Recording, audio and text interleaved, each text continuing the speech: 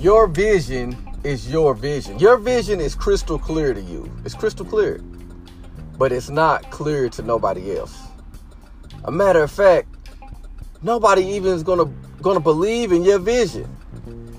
Because God gave you that crystal clear vision. Now, people may believe in you, but they're not going to believe in the vision because they can't understand your vision. They don't see your vision like you see your vision. As much as you try to paint the picture, people will not understand your vision until you make your vision reality. Then they like, oh, okay, I see what you're talking about now.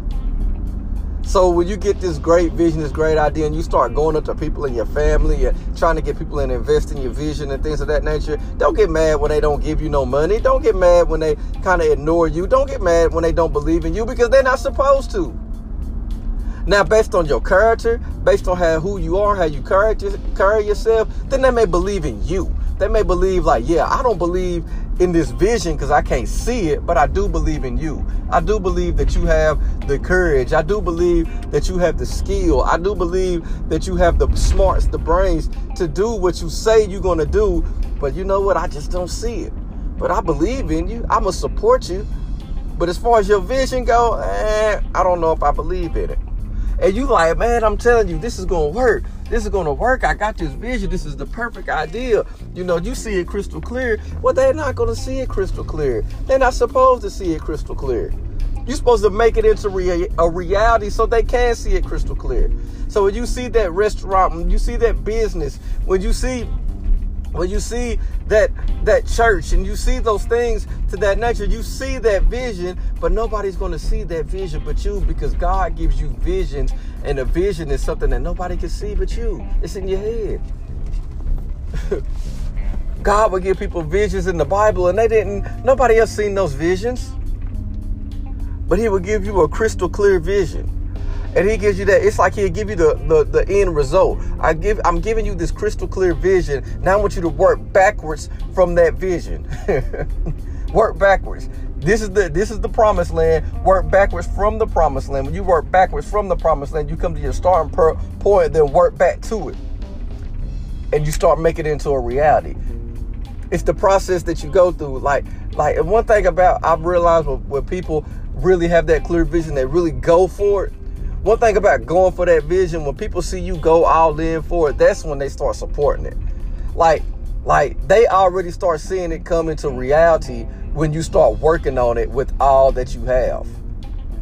So if you just half-a trying to make your business work, you just half-a doing it,